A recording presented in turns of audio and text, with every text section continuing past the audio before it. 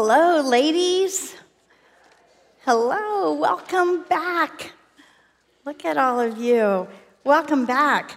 I am so happy you're here today, and I also want to say welcome to all of you who are here for the very first time at Women in the Word. Thank you so much for coming. Thanks for being here today. As I put away the last of my Christmas it wasn't the last of my Christmas decorations. I actually still have quite a bit left to put away. And what about you? Some of you still have? Yeah? Okay. Well, as I was putting away some of my Christmas decorations the other day, I got so excited thinking about Women in the Word starting up again, filled with great excitement because I am crazy about studying the Word of God with a bunch of gals I love. And I love you guys. I love you. Some of you I know, some of you I don't know, but I want to get to know you. So if you want, please come up and introduce yourself to me. I am Deb Haygood. I'm part of the Women in the Word teaching team. And along with me this semester, we will have Amy Foster, Lynn Kitchens, Shelley Davis, Misty Denman, Vanita Jones, and Kristen Hoff teaching as well. And I know they want to know each of you, so please come up and introduce yourself to all of us and talk to us. My excitement is also due to the fact that we are studying the book of Revelation this semester. Revelation, the last book in the Bible. It is the final chapter in God's great love story. And that's what the Bible is. It's God's great story of love and salvation and redemption for mankind, for humankind, we say nowadays. It's God's final chapter, and it is a grand finale. It kind of reminds me of fireworks, the finale at the end of the fireworks. Now, I think most of us have been to a fireworks display, maybe on the 4th of July, and you're laying back and you're looking up in the sky, and up go these fireworks. They're filled with color, and they're beautiful, and they're loud, and then you always know when the finale comes because tons of fireworks go up, and they're all shooting off and exploding, and it's so much color and so loud, it takes your breath away. Or maybe it's the end of a symphony, and all the instruments are playing, and it's loud, and it's majestic. Or even the end of our Christmas cantata, when we all stand up and the choir sings the Hallelujah chorus. It's overwhelming and it's emotional. It's grand. Revelation is grand. Now, it evokes many varied emotions, all kinds of emotions. You all are probably feeling all different kind of things out there. You talked about it in your small groups. I know I have felt all different emotions over the last 6 months. It evokes that awe and excitement. Some of you may be feeling that this morning. Maybe you're feeling kind of perplexed and confused and maybe even a little frightening, and you're thinking, I better hold on with both hands. This could be a bumpy ride here. Maybe some of you find Revelation a little disturbing. It's powerful, and it can make us sad. But it also is a book of hope, and it can bring us great encouragement. It can bring us great comfort. Revelation brings us hope, and there are times each of us, I think, will find ourselves as we study our questions, as we look into Revelation, we're going to shout hallelujah. You're just going to find yourself shouting it out in the middle of your home, hallelujah. Or maybe even dropping to your knees in humble, prayerful adoration, praising Jesus. For believers in Jesus, Revelation is a book of encouragement and optimism because we know the ending. Spoiler alert, Jesus wins. Jesus wins. So I'm just going to say it right up front. So if you get scared, remember that. Jesus wins. God is in control throughout the whole book of Revelation. And so as we see that intense conflict between Christ and his enemies, I want you to remember this quote that I read. When it seems like evil and injustice are winning, God's victory has already been made certain by Jesus' death on the cross and resurrection to life. When Jesus rose from the grave, he defeated Satan and death and evil. And we're reminded of that by Paul in his letter to the Corinthians. It's on your extra verse sheet. 1 Corinthians 15 says, death is swallowed up in victory. O death, where is your victory? O death, where is your sting? But thanks be to God who gives us the victory through our Lord Jesus Christ. I had the happy, great pleasure to go to South Florida with my kids and my grandkids and my husband to spend Christmas with my mom and my sister and all of her kids and family and her grandchild and one of my brothers, and it was a great time. It was a great time of remembering Jesus, a great time of food and chaos and family. It was great. And we also had very good weather. And so many days, my sister and I, and the grandkids and everyone, we'd take turns going out on the paddle boards. And she lives on a canal in Key Largo. And so we'd get on the paddleboard and we'd paddle through the canals. And this one day, it was actually the day before I was to leave Florida. It had rained in the morning, and then in the afternoon, the sun came out, and the water was totally calm. And so she said, hey, let's get on the paddle boards. And so we did. We ran down and got in the water and got on the paddle boards and started paddling out. And she lives on this canal, other canals, and then there's a cut that goes out to the Atlantic Ocean. And so as we looked out through the cut, we could see that the Atlantic was smooth as glass. That's something they say. Sometimes that happens in the Atlantic. It's smooth as glass, not even a ripple. And she said, hey, let's paddleboard in the Atlantic. And I'm like, oh, cool. So we start paddleboarding out. And as we go through the cut, I look down into this clear water, and there's the rocks of the cut. And I see a million little fishes. And I see a bigger fish, a snapper, and then a yellowtail, and all kinds of marine life. And as I paddle along past the rocks out into the Atlantic, I continue to look down, and I see seaweed waving. And then I come to a patch of sand, and I can see a hermit crab crawling along the bottom. It was beautiful. It was amazing. And so as I begin to paddle faster and catch up to my sister, I look out to this blue Atlantic Ocean, and the sun's shining down. It's sparkling like diamonds, and I think, this is so beautiful. But you have no idea what is beneath the surface unless you slow down and look into the water and you see the beauty. And I thought to myself, this is like Revelation. I'd been heavy duty studying Revelation, and I was thinking, this is what it's like. I look at Revelation and I think, what a mystery. It's perplexing. But we are going to look into Revelation carefully this semester, and we're going to study and come to understand this final story of Jesus Christ in his glory and majesty and power. It is awesome and spectacular. So let's open up to Revelation 1:1. Today we are going to look at the first chapter of Revelation, and also I'm going to talk about some introductory information and kind of give an overview of the book of Revelation at the end of today. I hope that this will help us with our study this semester. Now, the first 8 verses in the first chapter, they are called the prologue. And many books have a prologue. It tells us what the book is about. And so we're going to begin with these first 3 verses. Actually, I'm going to go to the beginning of verse 4. It has much information for us. So look along as I read. The revelation of Jesus Christ, which God gave him to show to his servants the things that must soon take place. He made it known by sending his angel to his servant John, who bore witness to the word of God and to the testimony of Jesus Christ, even to all that he saw. Blessed is the one who reads aloud the words of this prophecy, and blessed are those who hear and who keep what is written in it, for the time is near. And then verse 4 starts out, John, to the 7 churches that are in Asia. So the first thing we see here is the title, and the title is The Revelation of Jesus Christ.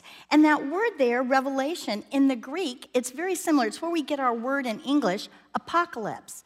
Apocalypse. Now that kind of can be a scary word, but really it means unveiling or uncovering, revealing.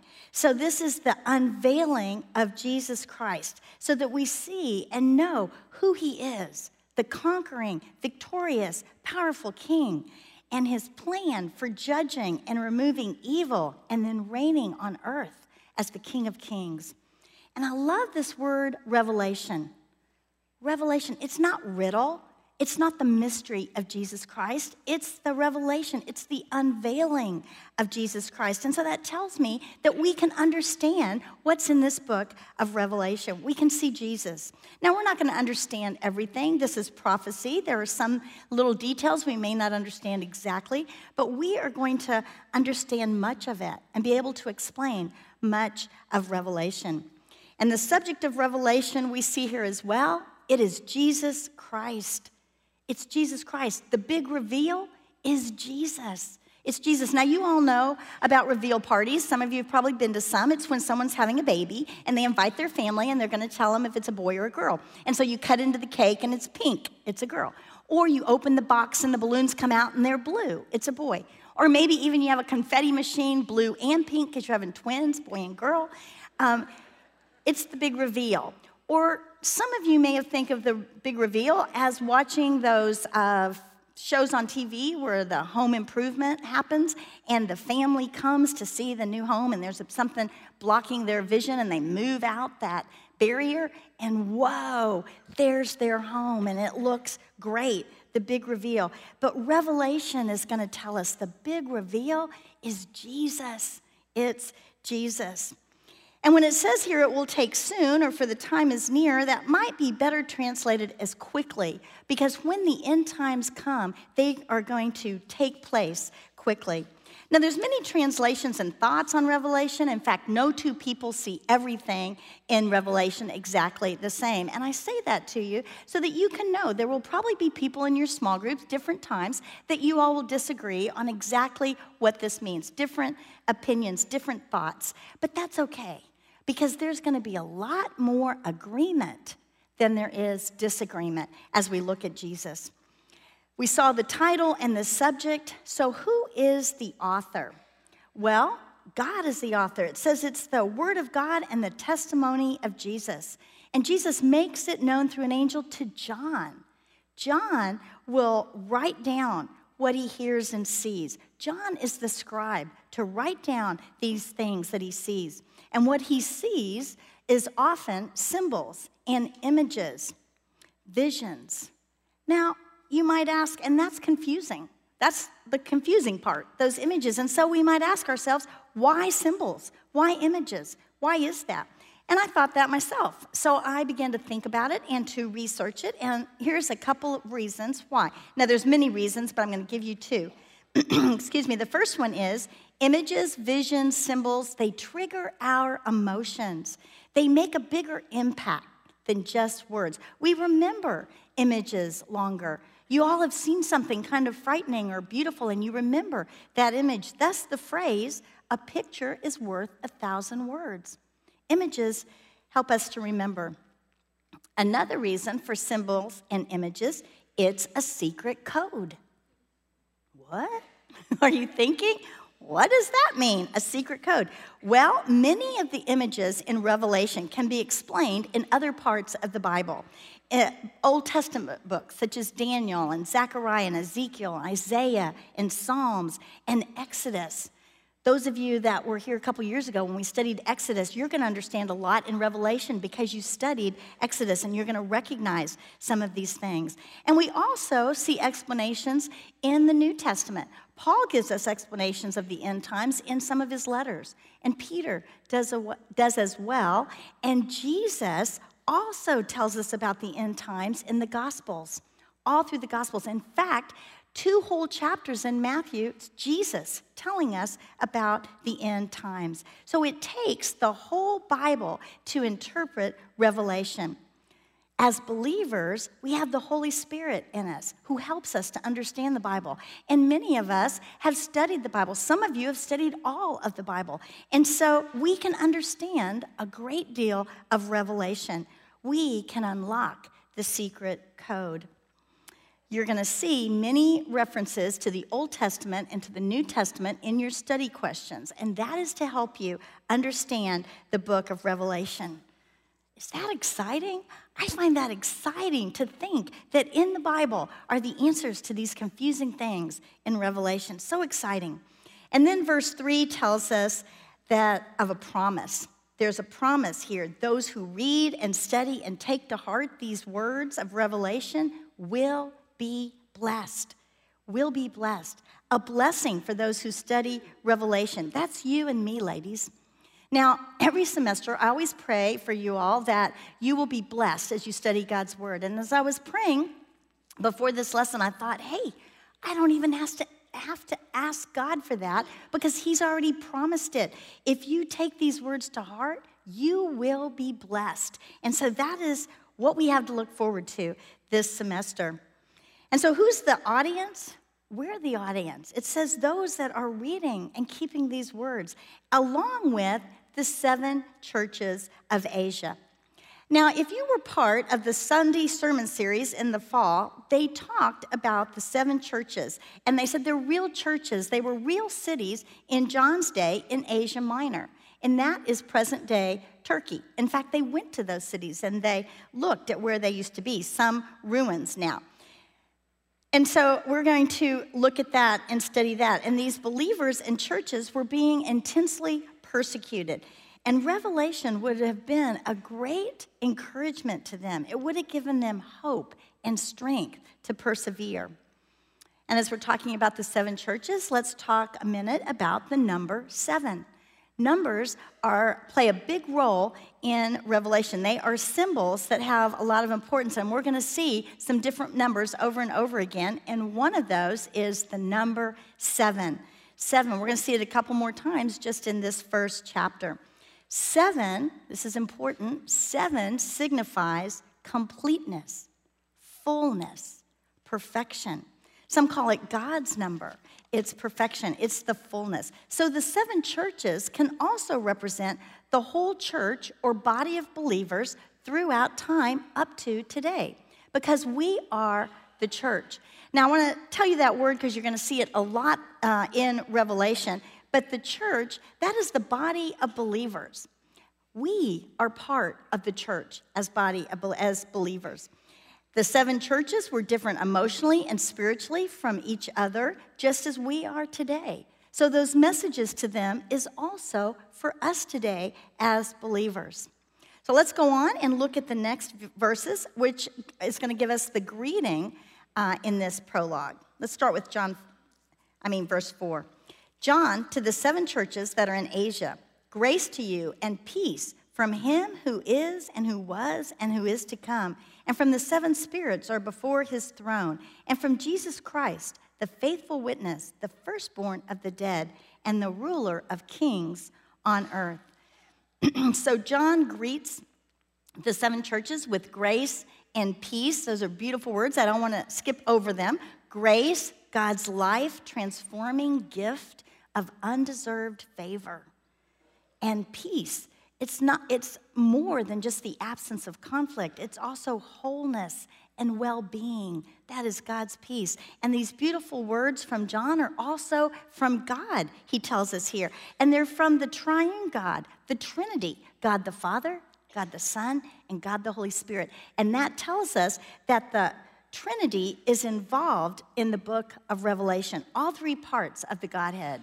Father, Son, and Holy Spirit. And so first we see God the Father, who is and who was and who is to come. And this title speaks to God's eternal presence. He always existed. And it also speaks to the continuity of the Father's sovereign dealings with mankind. And then next it says the 7 spirits from before his throne. That's the throne of God the Father. And most people think 7 spirits is referring to the Holy Spirit. It's the fullness of the Holy Spirit. We just talked about that with 7, the fullness of the Holy Spirit, and they think it could be in reference to the Old Testament, Isaiah 11:2, and that is on your verse sheet. And verse 1 in Isaiah 11 is talking about the Messiah, Jesus, coming from the line of David. And then verse 2 says, and the Spirit of the Lord shall rest upon him, the Spirit of wisdom and understanding, the Spirit of counsel and might, the Spirit of knowledge and the fear of the Lord. Do you see the 7 descriptions of the Spirit there? Of the Lord, wisdom, understanding, counsel, might, knowledge, and fear of the Lord. 7 descriptions of the Holy Spirit speaking of the fullness of the Holy Spirit. And then we have a reference to Jesus Christ, and he is described 3 ways. First one, faithful witness. Faithful witness. Jesus Christ is the truth. He is true. He is absolute and trustworthy reality. Jesus is the way, the truth, and the life. He is the truth teller always. faithful witness. And some think this could also signify his time on earth when he was a faithful witness to the Father. And then firstborn from the dead could signify his resurrection, that next phase. And that word there, firstborn, it is a title of honor. Jesus is the preeminent one raised from the dead, and he is the only true heir. That firstborn speaks to the heir, the rightful heir, and Jesus is that. And then this third description, ruler of the kings of the earth, this signifies his future role when he comes back to reign with his followers for 1,000 years. We call it the millennial kingdom. We're going to talk a little bit more about that in a bit. And the book about Jesus is also dedicated to Jesus. We see that in the rest of verse 5 here. And so look at that in the middle of verse 5. To him who loves us and has freed us from our sins by his blood and made us a kingdom, priests to his God and Father. To him be glory and dominion forever and ever. Amen. Jesus who loves us. John starts out by telling us Jesus loves us. Out of his love, he died for us, shedding his blood on a cruel cross to pay the penalty of our sins. And that act of love and sacrifice gives us the opportunity to have a relationship with him in his kingdom. And we're called priests to God the Father. We will be as priests to God. Now, we know that God called Israel in the Old Testament as his people. He called them to be a kingdom of priests. We saw that when we studied Exodus. In fact, on your verse sheet, I have Exodus 19:6. This is God speaking to Moses, and he says, "And you shall be to me a kingdom of priests and a holy nation.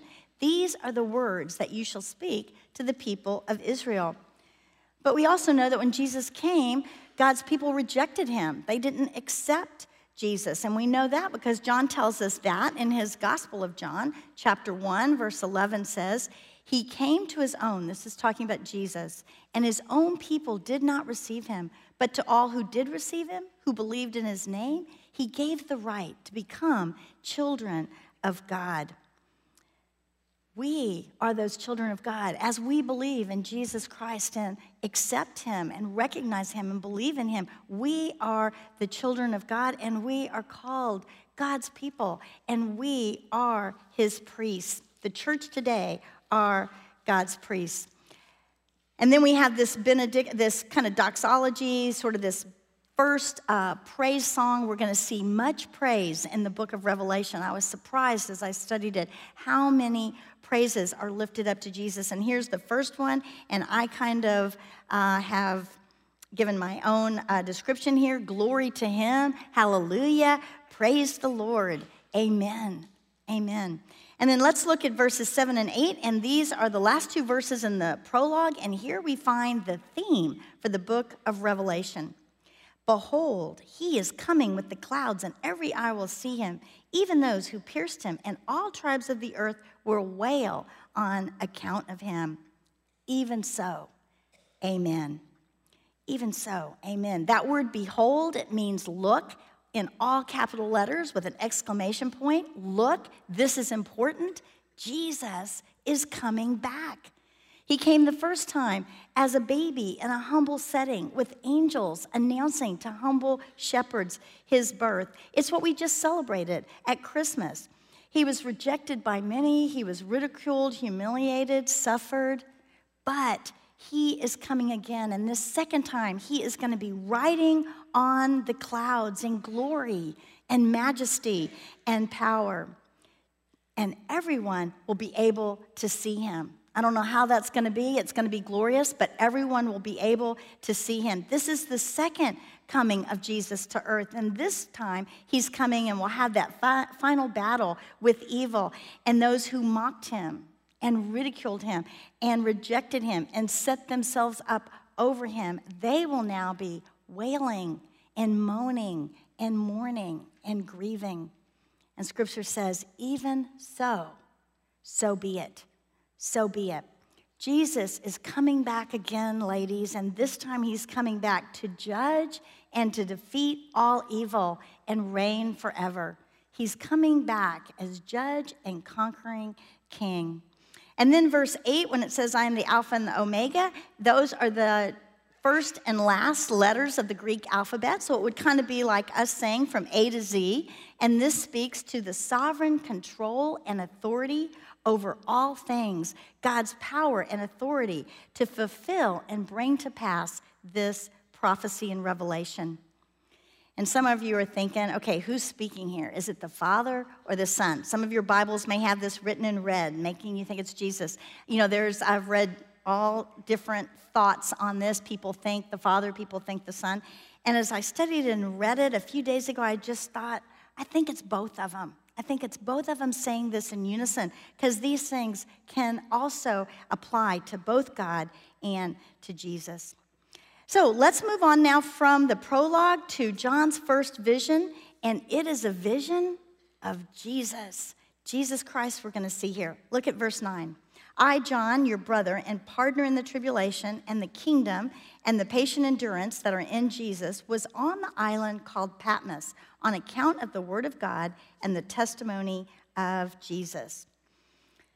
So here we see that John is telling us that he is a fellow believer in Jesus Christ, and he's also a partner with us in suffering. The 7 churches were suffering intensely, and even today, it's not easy to be a follower of Jesus. So he is a partner with us in suffering.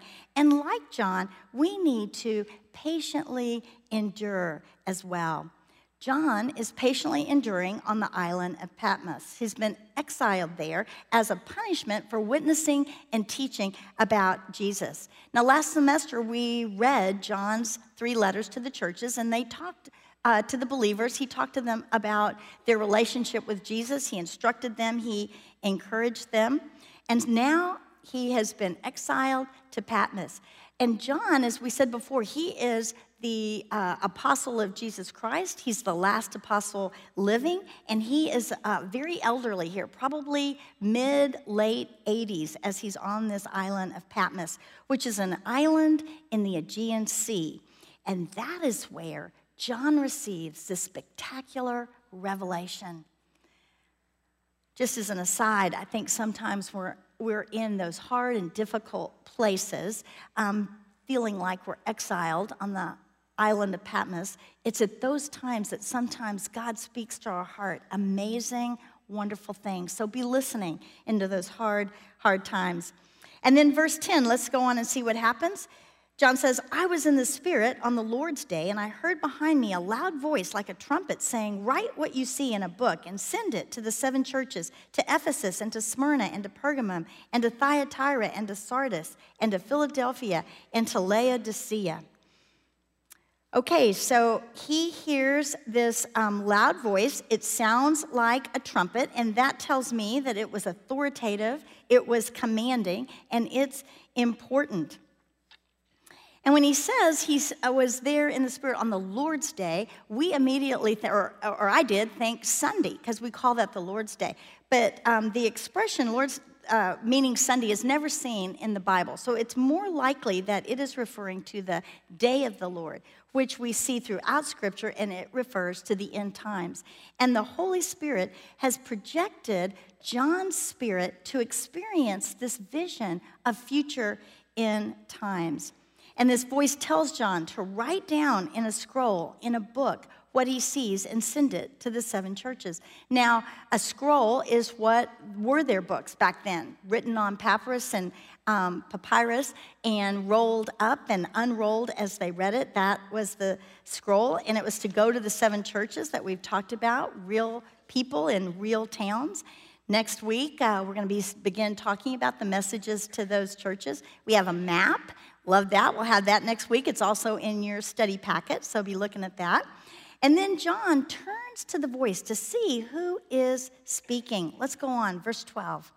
Then I turned to see the voice that was speaking to me, and on turning, I saw 7 golden lampstands, and in the midst of the lampstands, one like a son of man, clothed with a long robe and with a golden sash around his chest. The hairs of his head were white, like white wool, like snow. His eyes were like a flame of fire. His feet were like burnished bronze refined in a furnace. And his voice was like the roar of many waters. So John turns, and in the middle of the 7 golden lampstands, he sees Jesus. It's Jesus. Now, Jesus doesn't look anything like he looked the last time John saw him when he walked on the earth and lived with John and taught John. But somehow, John recognizes this is Jesus because he calls him Son of Man. And that is a phrase, a title that refers to Jesus. It was first used by the prophet Daniel in his vision, and I have that on your verse sheet. Daniel 7:13 says, I saw in the night visions, and behold, with the clouds of heaven, there came one like a son of man. This is a reference to the coming Messiah, Jesus. And Jesus also used this title, this name, Son of Man, for himself all through the Gospels. In fact, it was his favorite name for himself. It's all through the Gospels, but for time's sake, I just have Matthew 16:13 on your verse sheet.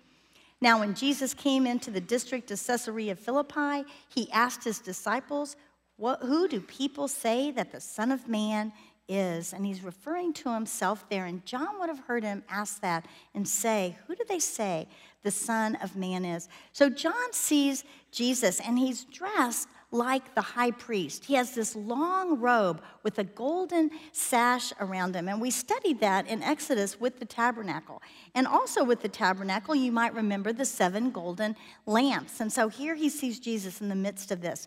And it says his hair was white as wool. Now, this isn't just an off-white. This is a bright, glowing white. And we also see this image in the book of Daniel. And there it represents wisdom and age and purity.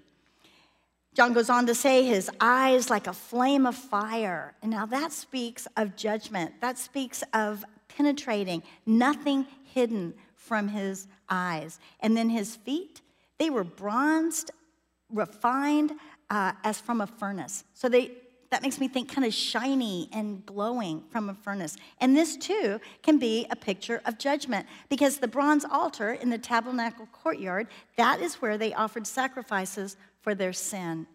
It also could represent strength and stability, these bronze feet. And then he describes his voice like rushing waters. Now, you all can think of a time when you heard rushing waters. Maybe it was a waterfall. Maybe it was rapids in a river. For me, I think of waves crashing upon the rocks in a storm. But however that is, the water is loud and it's powerful and it's awe-inspiring. I think that's what the words of Jesus, what it must have sounded like. And then let's look at verse 16. He goes on to describe him. In his right hand he held 7 stars, and from his mouth came a sharp, 2-edged sword, and his face was like the sun, shining in full strength. I love that, verse 16, because we see when he says in his right hand, that is a hand of strength and sovereign possession. And he talks about these 7 stars. And then look down at verse 20 with me. It says, as for the mystery of the 7 stars that you saw in my right hand and the 7 golden lampstands, the 7 stars are the angels of the 7 churches, and the 7 lampstands are the 7 churches. Is that cool? Jesus tells John what that means. He interprets what those 7 stars are, and that encourages me because I think we're going to be able to understand the book of Revelation. As we look through it, we are going to have interpretations for the images and symbols that we see. And then he goes on with these 2 other descriptions here. He says, from his mouth came a sharp 2-edged sword. Now that seems like would be referring to the Word of God. It's the Word, and it's the Word of God used in judgment. And we see that. We see it in several places, but I have Hebrews 4:12 on your verse sheet. For the Word of God is living and active, sharper than any 2-edged sword, piercing to the division of soul and of spirit, of joints and of marrow, and discerning the thoughts and the intentions of the heart. The Word of God is powerful and living and used in judgment. And I also have another scripture here. It's John 18:6, talking about the power of the words of Jesus. Let me give a little background to this. Jesus is in the Garden of Gethsemane with his disciples, and they're walking out, and the soldiers come to arrest Jesus, and they're kind of manhandling all the disciples and arresting, and Jesus says, hey, who are you looking for? And they say, Jesus of Nazareth. And then Jesus says, verse 6, Jesus said to them, I am he.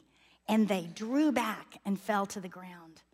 The power of the words of Jesus, I think threw them to the ground.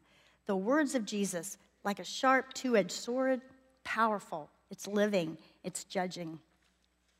And then we see this face like a sun shining in full strength.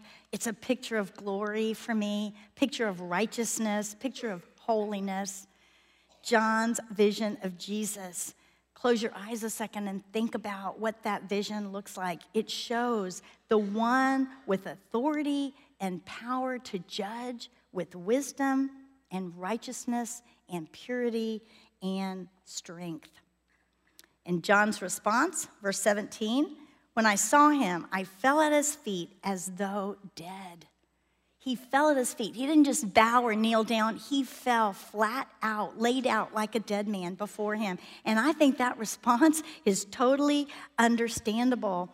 He is looking at the exalted, glorified Jesus. It's overwhelming. It's awesome. It's a bit frightening. Just reading about this image, this picture of Jesus makes me want to fall to my knees in humble, fearful worship. And I think it's a good thing for me to meditate on this picture of Jesus and be moved to humble worship as we see the exalted Lord. So what does Jesus do next? John's fallen out behind him. Verse 117b says, but he laid his right hand on me, saying, fear not, I am the first and the last and the living one. I died, and behold, I am alive forevermore, and I have the keys of death and Hades. What does Jesus do? He reaches out and touches John, and he says, do not be afraid. What love and compassion we see here. This is Jesus, exalted and glorious and overwhelming and a little terrifying. And what we see here is his love, comforting John. And he goes on to say that he is living, he is sovereign, he has authority over death. And then verse 19, we see Jesus instructing John once more. He says, write therefore the things that you have seen, those that are and those that are to take place after this. And this verse is really cool because this verse 19 is the outline for the whole book of Revelation. When it says, write the things you have seen, that's this vision that we just talked about in chapter 1. And when it says, write the things that are, that's the messages to the 7 churches. And those are chapters 2 and 3 in Revelation. And we're going to be looking at those beginning next week. You're not going to want to miss it, so come back. And then when it says what will take place later, those are the future end-time events, and that's Revelation chapters 4 all the way to the end, chapter 22. And so now we're going to take a few more minutes to talk about a little more detail on this outline of Revelation. So first, get out your little sheet of definitions. This is going to be important. You're going to want to keep it with you. And we're also going to put up the timeline. So let's look at that. All right. So we see here on the timeline, first thing is the church age. Do you see that? In between the resurrection of Jesus and the rapture. That is called the church age. Now, what does that mean? Well, the church age, that is the time from the resurrection of Jesus until the rapture, and this is the time of the church. It's the believers in Jesus Christ. We make up the church, and so we are part of the church age. We're right there in the midst of the church age. From the resurrection to the rapture. So what is the rapture? Well, on your verse sheet, it says, rapture of the church is the imminent moment when Jesus Christ meets his church, those who have died and those alive, in the air to give them new, eternal bodies and their rewards, ushering them into heaven with him. The rapture, which can take place at any moment, occurs to remove the church from the tribulation of God's wrath. So the rapture is that time Jesus is going to come in the air. We see a lot of this in Thessalonians. We see it explained. He's just going to come in the air. He's not going to come all the way to earth, and he's going to have a loud command. I think he's going to say, come. And those believers in Jesus that have died, now their souls are with Jesus already, but their bodies are going to come up out of the grave. They're going to get a new heavenly body up with Jesus in the air. And then all of us that believers alive on the earth, we're going to be taken up in the air to be with Jesus on to heaven. And this is going to happen before the tribulation begins, the 7 years of tribulation. Okay, so let me say right here that there are different ways to interpret Revelation. 4 main views, and the view that we will be studying, we're using the futurist view. And that simply means that we believe that everything in this book of Revelation is referring to true events that will literally take place in the future, the futurist view. Now, not everybody interprets everything in Revelation the same, even though they might hold the futurist view. For instance, some see the rapture taking place in the middle of the tribulation. We call that mid-tribulation position. And then some believe that the rapture will be at the end of the tribulation. So that's the post-tribulation rapture position. And I just said that we at Christ Chapel believe in the tribulation happening before the rapture happening before the tribulation. So we would be holding a pre-tribulation rapture position. And that's what Christ Chapel believes. And I just want to say right here that we are going to be teaching along with Christ Chapel's doctrine for the church. So nothing we say will be against that. We are going to be aligned with the doctrine in everything that we teach here. So we believe in that pre-tribulation rapture. So what's the tribulation on your verse sheet? It says the 7 years that take place on this earth directly after the rapture. This is the time when those who have rejected Christ are placed under God's violent wrath and the reign of the Antichrist. This was when he will be reigning. But those people that have rejected Jesus, they're going to be given one last chance to believe in Christ before his second coming. So there are people during the tribulation time that come to believe in Jesus Christ as their Savior. So if you want to put up the timeline again, you can look and see that 7-year period tribulation between the rapture and the second coming. This is the time that God's judgment is going to pour down on the earth, and it comes in 3 waves. First, the 7 seals, and the 7th seal opens up to the 7 trumpets, and the 7th trumpet opens up to the 7 bowls. And this is great wrath and misery poured down on the earth. And this is the main action that is taking place in Revelation chapters 4 through 19.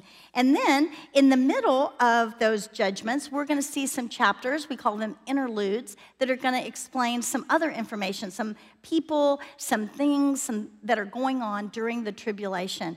And these chapters are fascinating and they're very relevant for us today.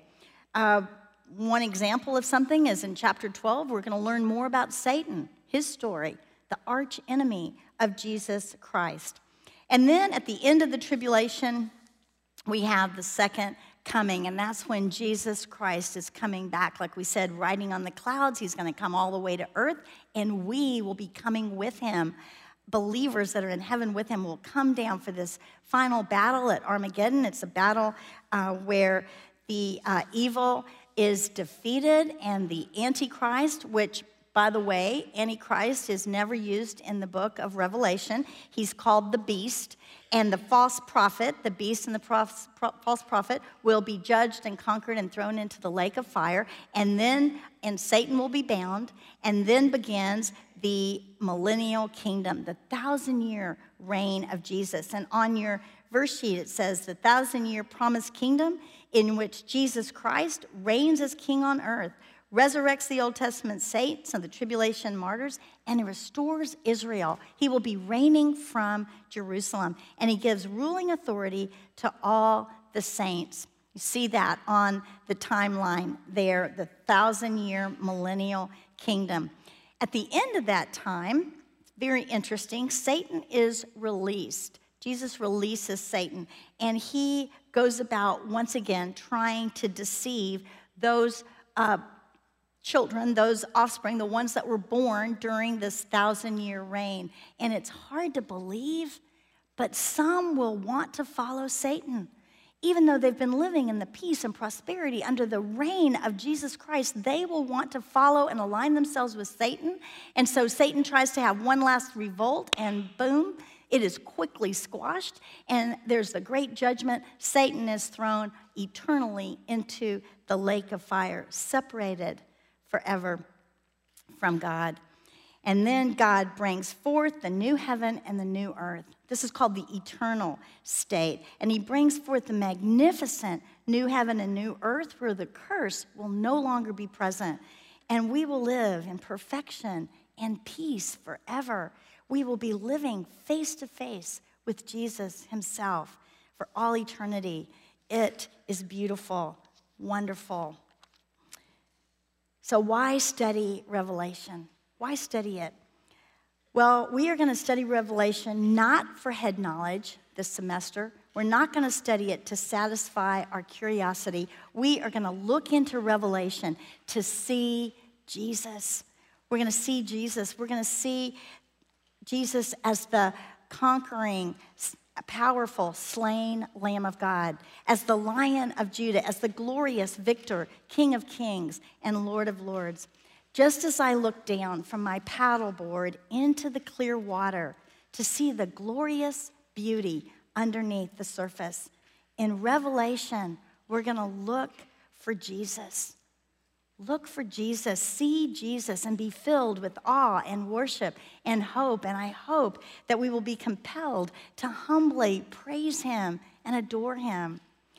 Look for Jesus, see Jesus, and be confident in these crazy, chaotic, turbulent, scary times. Be confident in Jesus Christ, the powerful, sovereign, victorious conqueror who is coming back. He's coming back. And I pray that we will be motivated to tell others about Jesus because Jesus is our only hope. He is our only hope. And see Jesus and be blessed. Be blessed. Hallelujah. Let's pray. Heavenly Father, oh Lord, what an amazing final chapter to your great love story this book of Revelation is. Lord, we love you. We want to know you more. We want to see Jesus in all his glory. And so I pray, Lord, that you would give us insight and understanding as we look into this book of Revelation and see Jesus. Lord, I thank you for all these ladies that have come out today. I pray that you would bless them as you have promised and that they would come back as we study this book of Revelation and that we would praise you, adore you, walk closer with you evermore because of these words that we read in the chapters of Revelation. Thank you, Father. I pray this in the name of Jesus. Amen.